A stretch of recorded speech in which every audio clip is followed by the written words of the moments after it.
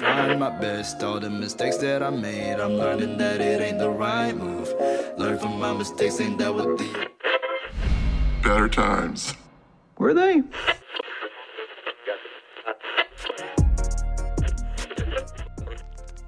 Welcome back to Doom Patrol Radio, WDPR 96.3, your favorite trans-dimensional radio station. Well, binary and non-binary, what could we say at this particular point, except that the shadows are starting to lengthen across the playing field here at the Doom Manor. There is glee in Orthwith and sorrow in Cloverton as we begin today's broadcast here on Doom Patrol Radio.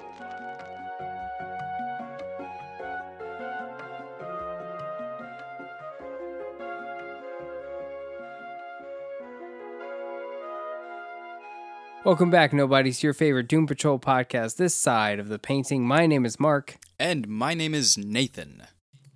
And today we're talking about episode 8 of season 4, which is called Fame Patrol of season 4. Nate, how you doing today? Fame. I thought you were waiting for me to do it. I thought you were about to give me a pause. Who does that song? I thought it was It's Eddie not Money. Eddie Money. It's not Eddie Money?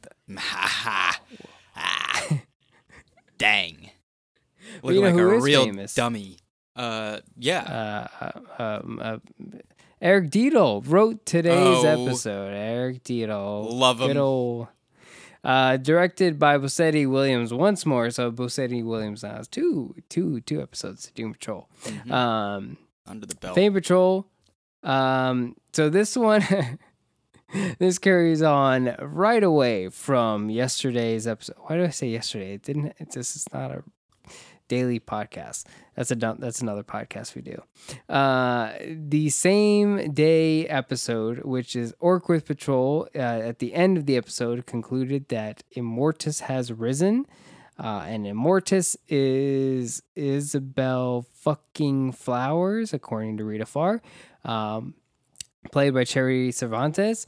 And so this is a character we've seen throughout the season, season 3, season Pepperton. 2. Pepperton. Yeah, Pepperton. Salt and pepper here is it's Salt. I'm sorry. Yeah, you're totally good. So Isabel Flowers is Immortus. This is the question mark is, has this been planned the whole time? I'm just gonna jump right into it. Like, what the fuck?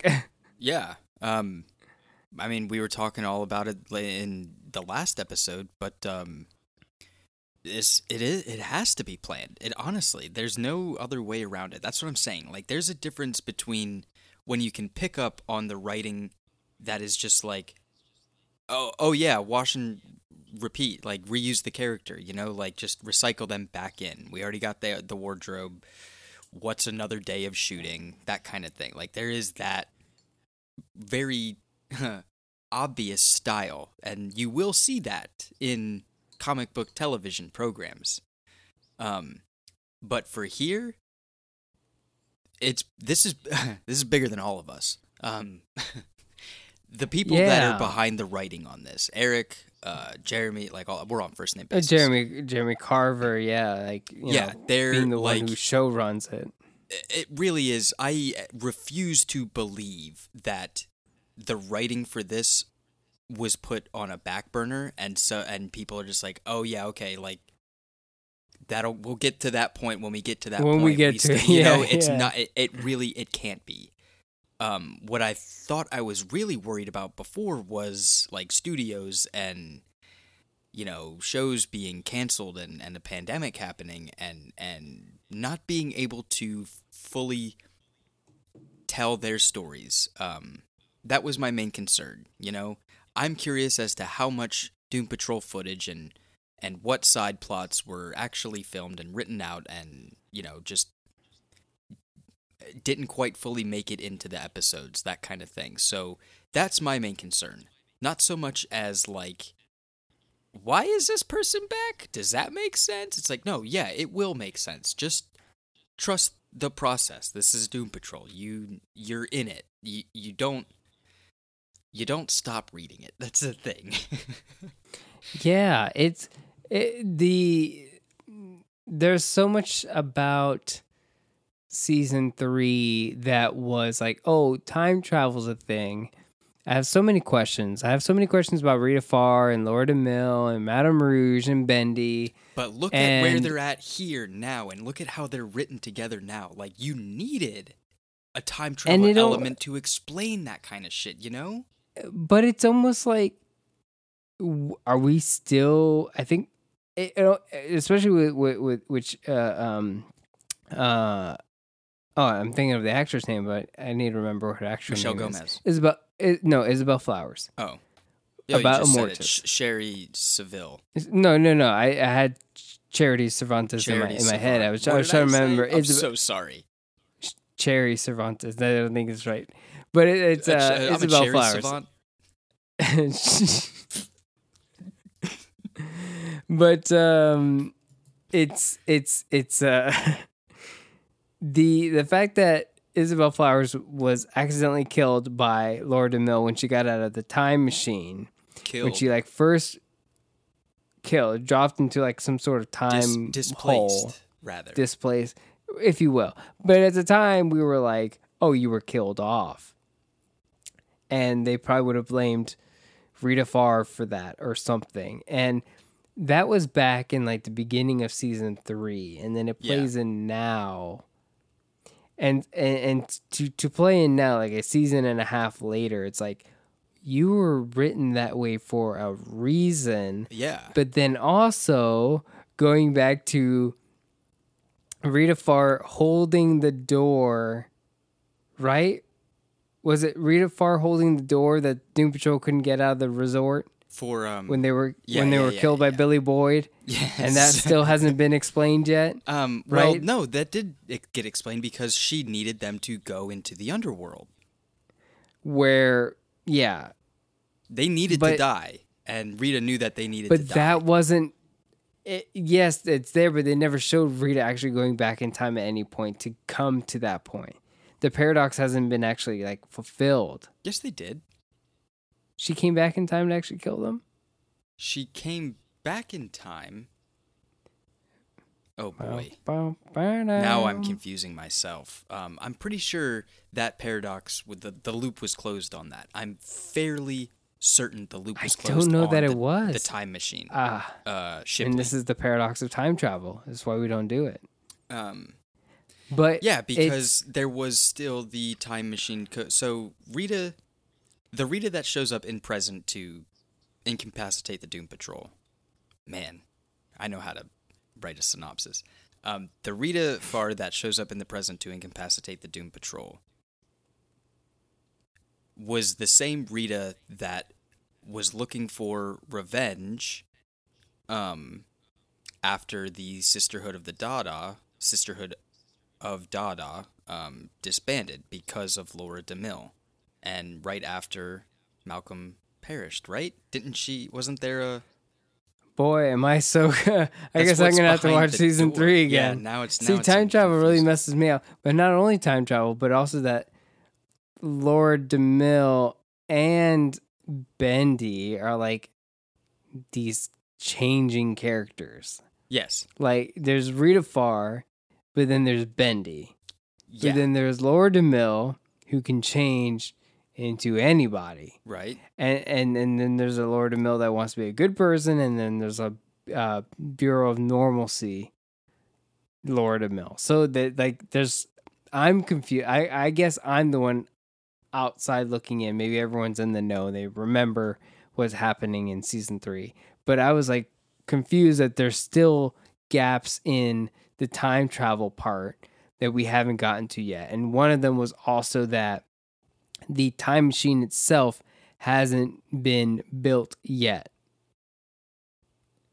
Is that another thing that I'm missing? Because I kind of thought they were going to build it in yesterday's episode.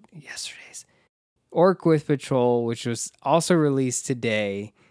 that they were building the time machine to go back in time to stop the apocalypse, which Cliff has admitted in this episode is probably going to happen now. So time travel, messy thing for me. We've got to stop. We've got to stop it with the time travel. I don't think we should stop it. It's just not. This is what I mean. See, since we have questions about it, and it's not that so makes much it good of time travel. I think so because it's. I think so because it is the question of, is that loop closed yet? And if it's not, then it's like, oh snap. So remember, at some point, someone has to build a time machine. That's the thing, and. You could take context clues into that as well, because if you look at the time machine and look at how it was and all these things, hey, maybe that time machine was actually from Buttpocalypse times, and they did just send it back, and it is bootstrap theory. It's another thing that you can just go into with time travel, because the machine itself could just be a bootstrap, and that's it. So, I don't know. I think it's fun. It's not like a tool for... moving the plot along, I guess. No, or at least, I know. I don't know. I was gonna say like a tool for at least. Oh God, I don't know. What do people use time travel for? Just faux period pieces, I guess. I like time travel for that reason. I love it to be an excuse to do period pieces in a scenario that they're like Stranger in a Strange Land. Fun. Yeah, this would be the fun. sci-fi out of it. But I don't. When it comes to it being a MacGuffin, you're just like, I don't like time travel being a thing of like, well, we've written ourselves into a hole, so the only way to come out of the hole would then to be time travel. So let's timeline this and be the movie timeline and like get out. Ex Machina would be the terminology. And I guess that would be the sense of like time travel. There's certain superheroes I don't like time travel being involved with anymore at all. So I'll leave that at that. But there's a lot to love about Fame Patrol. So one of the things I love most about today's episode is that the intro to this episode, the way that the episode starts, boy, do I love how the teaser did not spoil this at all. So there obviously the final 6 episodes teaser, the trailer that came out, if you go on YouTube and you watch, if you found out about Doom Patrol returning, there was a big trailer that came out. And you see like Casey Brink and Dorothy and Marley Corrupt and all this other recap footage, but also showing what the future episodes are going to be about. You don't see Isabel Flowers. You don't see this destruction that Immortus / Isabel Flowers did to Orquith and destroyed it, killing, spoiler alert, Torminox and Wally Sage, and Janice, Dr. Janice, yes. Dr. Janice. The agents of No Immortus. lapses in decorum. Yeah, agents of Immortus.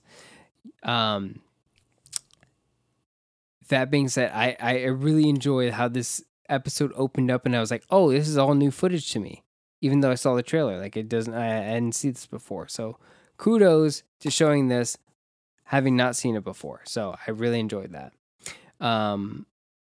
Really enjoyed that. Also really enjoyed the aged makeup on April Bowlby as Rita Farr. All throughout the episode, yeah. Boy, did I love that. Yeah. Fantastic work. It's really good. She nails being an old lady. This one. Quite loved it. Fit her age. I'm kind of worried that the symptoms are gonna start to set in these people in their increasingly old age as the days go by.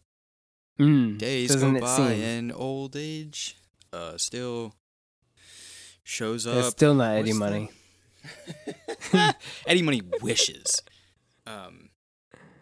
Yeah, excellent makeup, excellent costuming for this whole sequence. I cannot tell you how much I love Casey's outfit. It is just so cool. Dorothy's as Man, well. Dorothy is. Dorothy's Ooh, great. that Oh fit. my gosh. That's cool as hell. We were talking on another podcast about kind of like these kind of big white kind of coats, almost like lab coats, but they're like more like these tailored coats that Dr. Choi was wearing in Zack Snyder's Justice League, Yeah. but also Dorothy here. And it's like, oh, this is like really nice quality jacket you've got on. But Dorothy in today's episode, fantastic character to supporting character for the Doom Patrol cast. Always a pleasure to have Dorothy back on the show. Abigail Shapiro, fantastic actor. But Dorothy is written kind of like really the child of Niles Calder and really being like the Niles Calder Jr.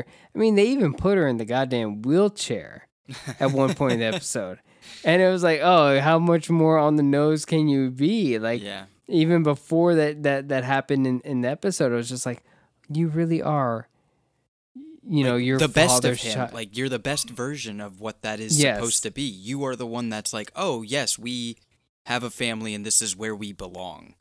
We all want the same thing, people. You should listen to me.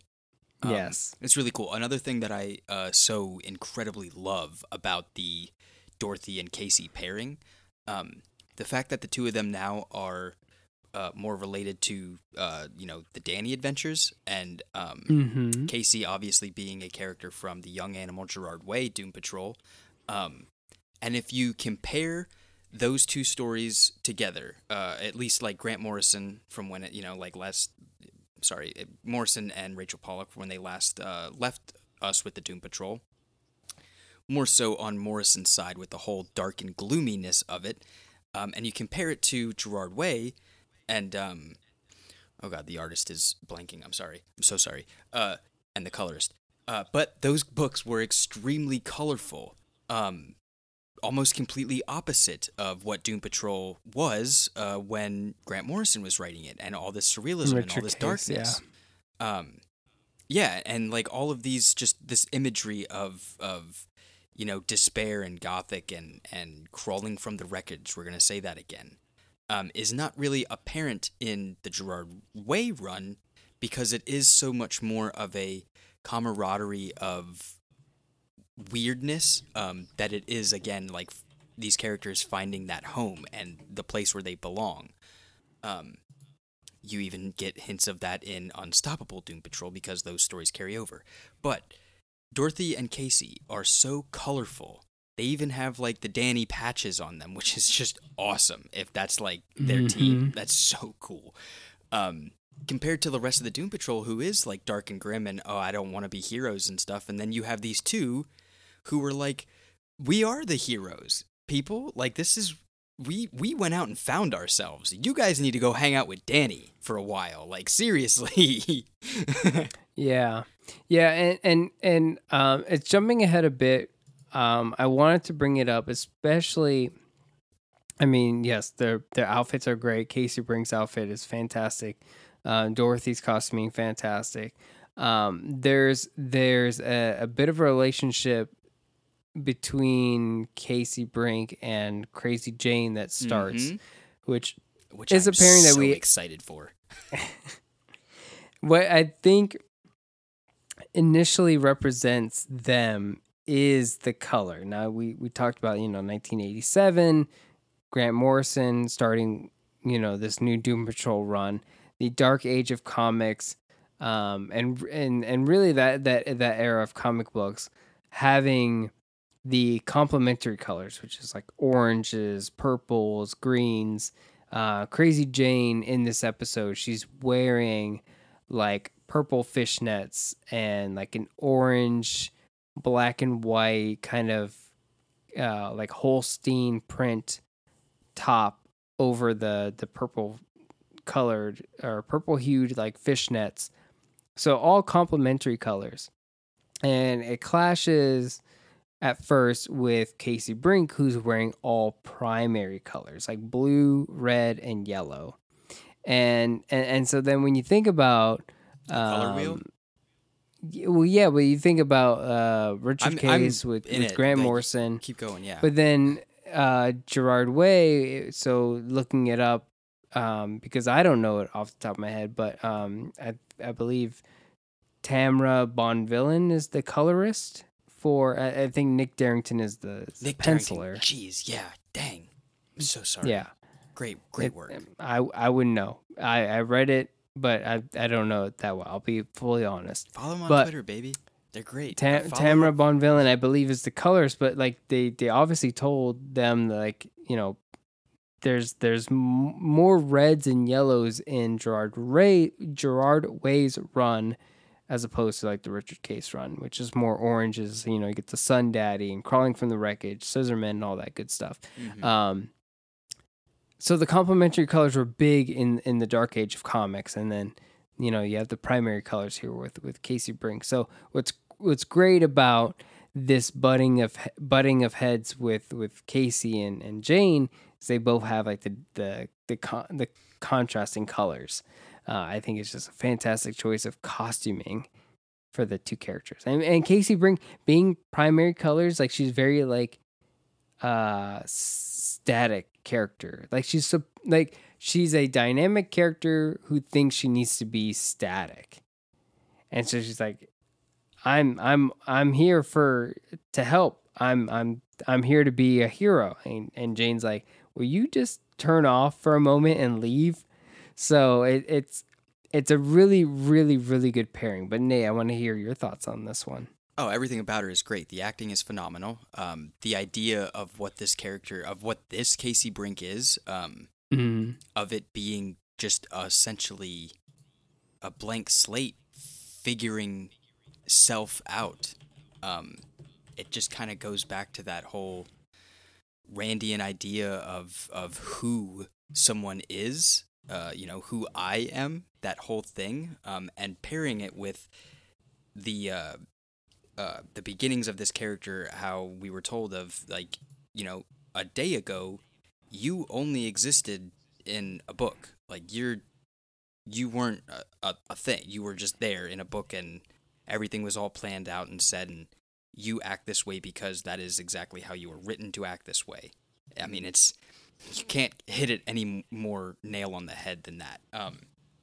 But the shocking reality of this character that came from page to real life, and it's something that like isn't really approached all that well, because usually you have to make that character, you know, the hero, right? It's the storybook character come to life, and they are the hero, and they know how to be the hero. But when you hit them in the real world, it's not just good guy versus bad guy, black and white kind of thing. There's a morality to it, and choices have to be made. What we don't really get is that comic book character or storybook character. We don't get their whole spectrum of what goes through on their side, right? You just kind of get someone telling them that's not how things work in this world, you know, you don't know anything, so then you go through a learning process or whatever. Casey is that model, but tossed into a story where characters already know that storybook characters come out of the pages into real life are fake and not real, because we've dealt with so much more weirder shit that you're nothing special. So Casey having the realization of, oh my god, yeah, like I guess all of these people are telling me that like I'm not real and I'm fake, is going to get to me, and you know, but like not you would even normally being stunned by it. Yeah, but like you would normally want your hero character to be like, that's not true. Like Buzz Lightyear, that's not true. I can fly, and then you know does the whole Mrs. Buttersworth or whatever the whole thing is. I don't think that is necessarily what Casey is in this moment. I think it's a lot more complex, and it's not really anything kind of similar compared to what she was in the comic book of how it was like, a comic book character from Danny Comic Book Shop. And yes, you were created to be the hero. And it's like, yeah, absolutely. You were created to be the hero. But why? And but what? yeah, I think that's it. Like you were created to be the hero. And like we don't have actual heroes in our world, so we Yes. created one. Please be one. That's and the she's thing. like, well, I'm fake, and it's like, yes, you're fake, but please be a hero. Yeah, and it's like, oh, okay. So I'm so excited to see how this Casey is going to react with this team. This isn't a Casey Brink who is driving the ambulance around thinking that her reality was real life when in reality it wasn't. It's kind of the opposite. So it's really cool. Yeah, and it's what they all need right now as motivation, and Dorothy is that as well, especially what Space Case is to Jane, Dorothy is to Cliff Steele, and they just are like, we understand you guys are messed up, but that is no reason to stop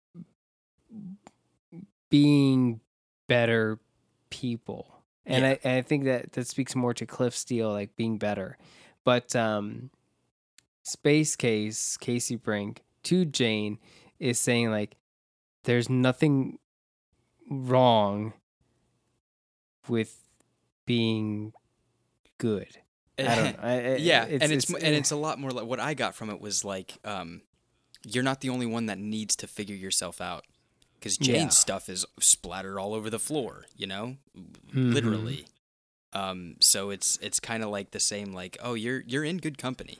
You don't know who you are or your purpose or why you're even here, and I can't navigate through my own head. So I think we can help each other. I think you're supposed to. I think you're in the right spot. Like, you're amongst your peers. So yeah, it's really cool. Even the foreshadowing of Casey showing up in manifesting in Jane's head, and Jane actually calling question to it. Like, the fact that Jane verbally spoke, like, how are you? You were in my head, and it was like, what do you? I don't know what you're talking about. But that's like a resonating thing, kind of like, how Jane has these closer connections with like the fog, and how she allowed herself to have these connections. Casey obviously has something about her that is, from what I could tell, a light in the dark kind of thing, a calming sense, a bright shining bulb of color in the darkness of this tunnel that Jane is lost in. So I'm really, really excited to see what is going to happen with there. Another thing, it's color seems to be the theme between the two of them. That's going to be awesome. I love it. I love it. There's a really great use of color in this episode, especially not just those two characters, but also Lord and Mill is watching this Immortus, this Isabel Flowers, take Cloverton by storm, literally, and they have this Doom Patrol parade orchestrated, which we'll get to. But there's such a great use of color in this episode, especially with the costuming. I wanted to talk a little bit about someone whose wardrobe I really enjoyed in today's episode, and that is Larry Traynor as Negative Man, which there's a moment where we come back to Larry's room, and with the help of Keeg, they're able to stabilize Mr. 104, which I had not realized that Mr. 104 had just kind of like vaporized and became unstable at the end of episode 6. But Mr. 104 comes back. He's stabilized again with the help of Larry. And so they have this kind of embrace. But I loved this moment of Larry like on the bed, like trying to relax for a moment. And he's just like in this green sweater with these kind of dark gray overalls, and then these black like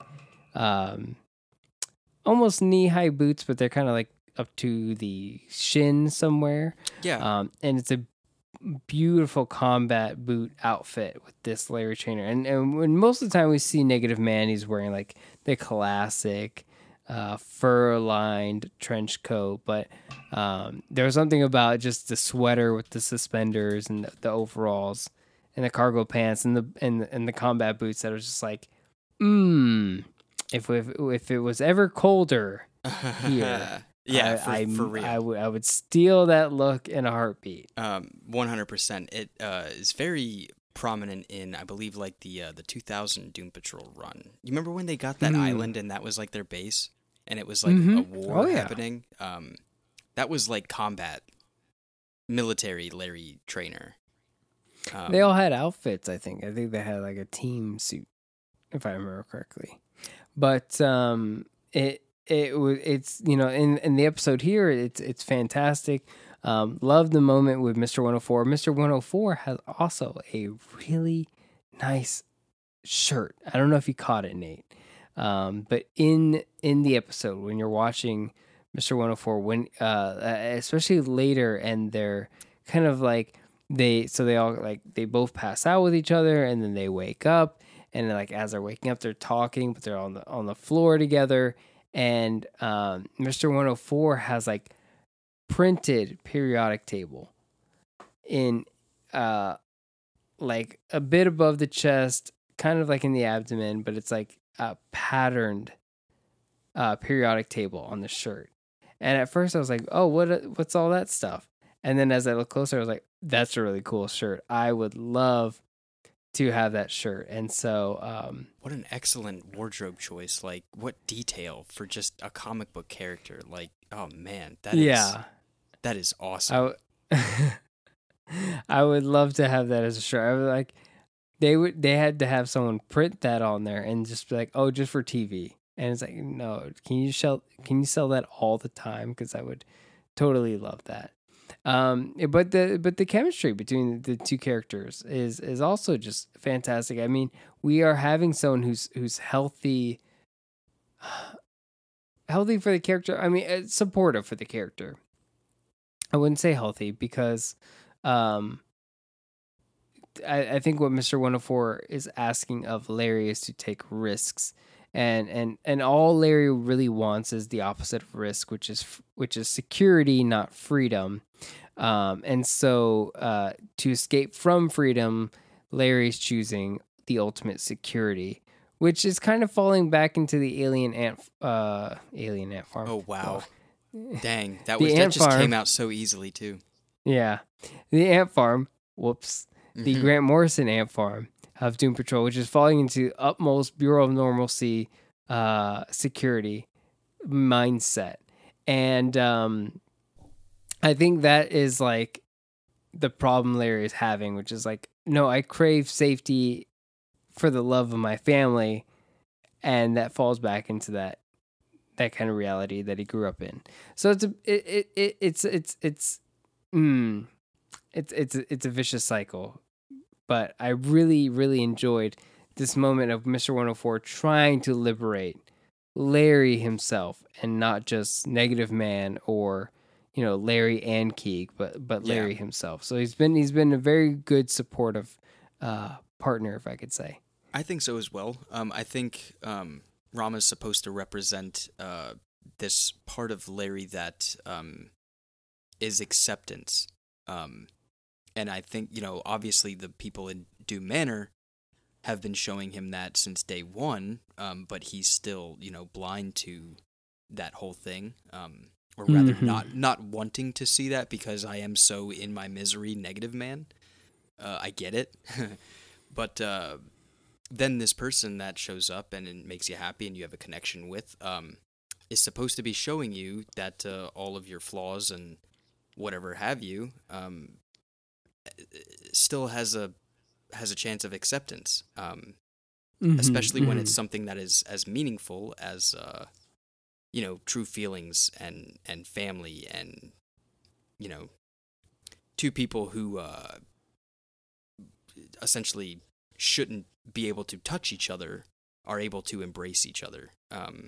Yeah. It's really Double excellent. entendre. Yeah, it really Double meaning. it really is cool. I'm scared that it's just gonna end in tragedy, and you know what? Right? It's that's But what if it does, that's then what it feels like when you that's what happens. when you're Okay. watching. You're just like, oh, when is the other shoe gonna drop, kind of thing. Mm-hmm. That's what it feels like the entire time. Especially being that Rom is the only connection to the agents of Immortus now. Being that Wally Sage is dead, Torminox is dead, Dr. Janice, that leaves only Rom, Mr. 104. So it is kind of like, what now? You know? But then there is the actual parade with, Isabel Flowers or AKA General Immortus, and this parade that happens, and you watch the episode, you get what it is, and it triggers Isabel Flowers. But what I thought was so important, what I want to bring up today before we end the episode, is that the mayor, the Cloverton mayor, Claire, the Cloverton mayor, she is handing a key to the city to Isabel Flowers, the one who was rescued, but rescued by the Doom Patrols. Today will be known as Doom Patrol Day. Yeah. And Isabel is to hand the key to the Doom Patrol, which sets her off. But what I thought about this, and I thought like, oh, this is the meaning. This is the meaning of life, if you will, is that General Immortus. And if we think of Immortus, from all that we've talked about lately on this show, is that Immortus is kind of like the dark mirror of the Doom Patrol. To have this quest for longevity, to live forever, to defy death. And then only for the Doom Patrol to be awarded, like, oh, you guys are the ones who did all the good work. Like, here's the key to the city. And here's Doom Patrol Day. Yeah. It's like, oh, so living forever is not the same thing as being remembered forever. Exactly. Thank you so much. This is the reason why we're able to get a television show of Doom Patrol funded for live action. We talked about it in 2017, Mark, and we said, that'll never happen, but boy, would I love it. And yet, we were missing the thing that was blatantly in our faces, that people will still be telling Doom Patrol stories. That is the longevity of them. They are timeless. Mm-hmm. They can exist to be timeless because they can be the strange stories. Yeah, it's excellent. And the fact that Doom Patrol Day is something that has the potential to last forever and be commemorated as forever, especially in this age of superheroes. Oh boy, yeah. Oh, thank you, Wesley. Getting it from the peanut gallery. But yeah, absolutely. Like, this is something that is the antithesis of what Doom Patrol is as a whole. And technically, Immortus has risen. So, like, it's kind of just like a ticking time bomb of, wouldn't you expect once Immortus was risen that the Doom Patrol would simultaneously cease to exist as well? It's like, well, no, there's got to be some struggle of power here. There has to be some morally very constraint between the two of them.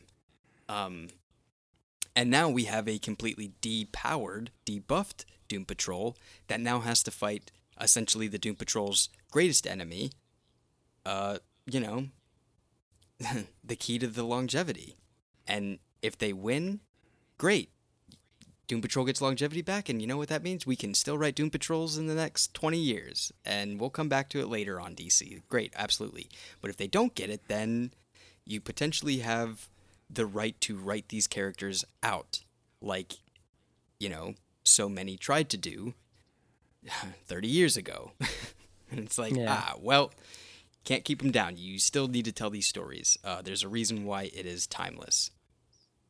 Yeah, I think that was a great point to, to bring back what we were talking about in yesterday's episode, as well as like, oh yeah, like there's a reason Gene Bomb like hit so hard for Doom Patrol, and it like, oh, you like these characters, well, they're gonna die off now, and you're not gonna really hear from them for a while until Paul Kupperberg and Grant Morrison take a swing at them. But it's like, oh, I was really enjoying this. And so that's the thing, right? It was like, oh, I was really enjoying the Doom Patrol in this TV show.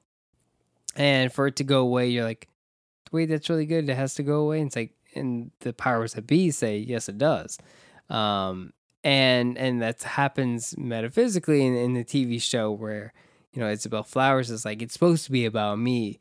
And the populace is saying, well, the Doom Patrol is actually really, we thank them for their service and all this good stuff. And she's like, well, it was supposed to be about me. So their time is over. And they're like, well, we don't really want it to be. So it feels metaphysical in that sense. Yeah, so very much so. And I mean, the fact that we're like wrapping this up with Isabel Flowers being this version of Immortus, and how she is just this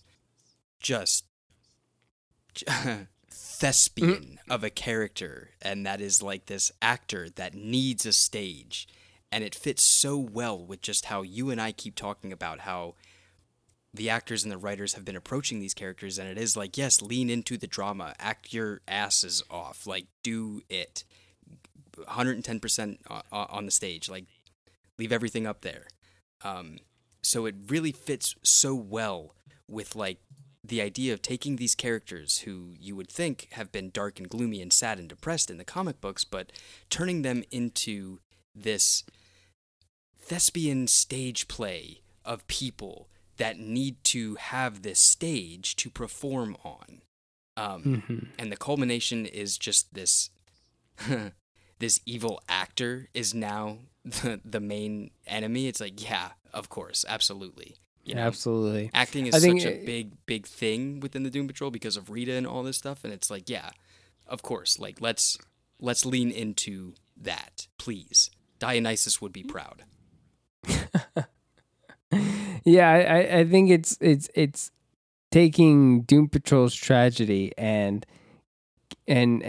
spinning it for the reader, the user, the audience to say, take their tragedy and to go on with your life, to motivate you to be more, like take their tragedy and move forward.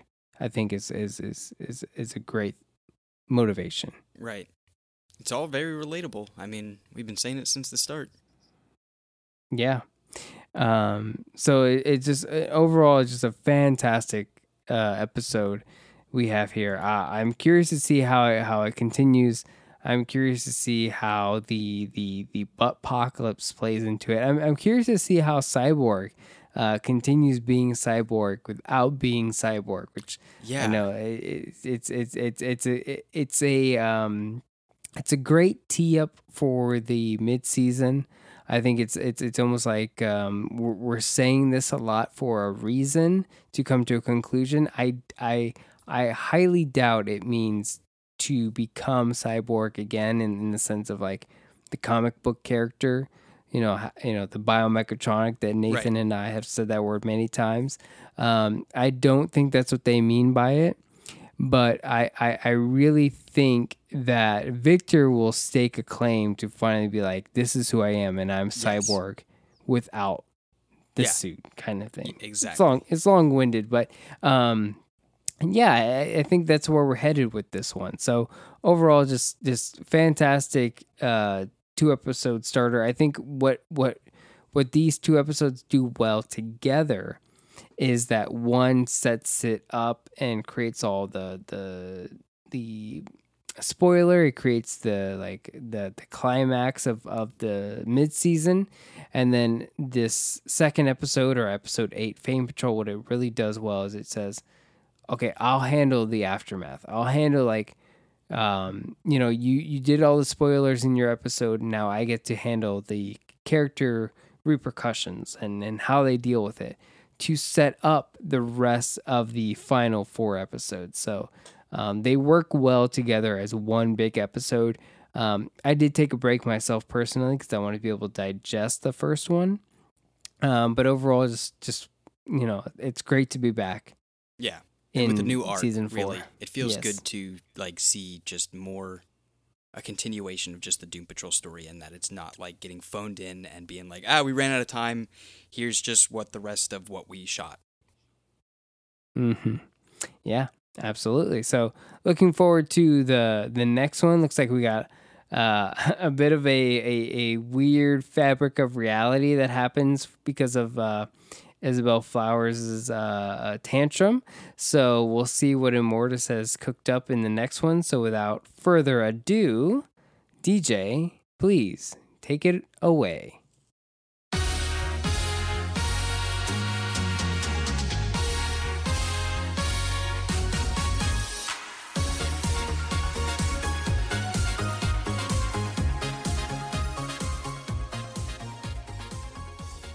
Today's broadcast is brought to you by Nanda Parbat De-Aging Cosmetics. For hundreds of years, Nanda Parbat Cosmetics has been reversing years off our consumers. Call in now for an exclusive bundle offer and get free shipping when you use your Cloverton Ridgefield credit card here on Doom Patrol Radio.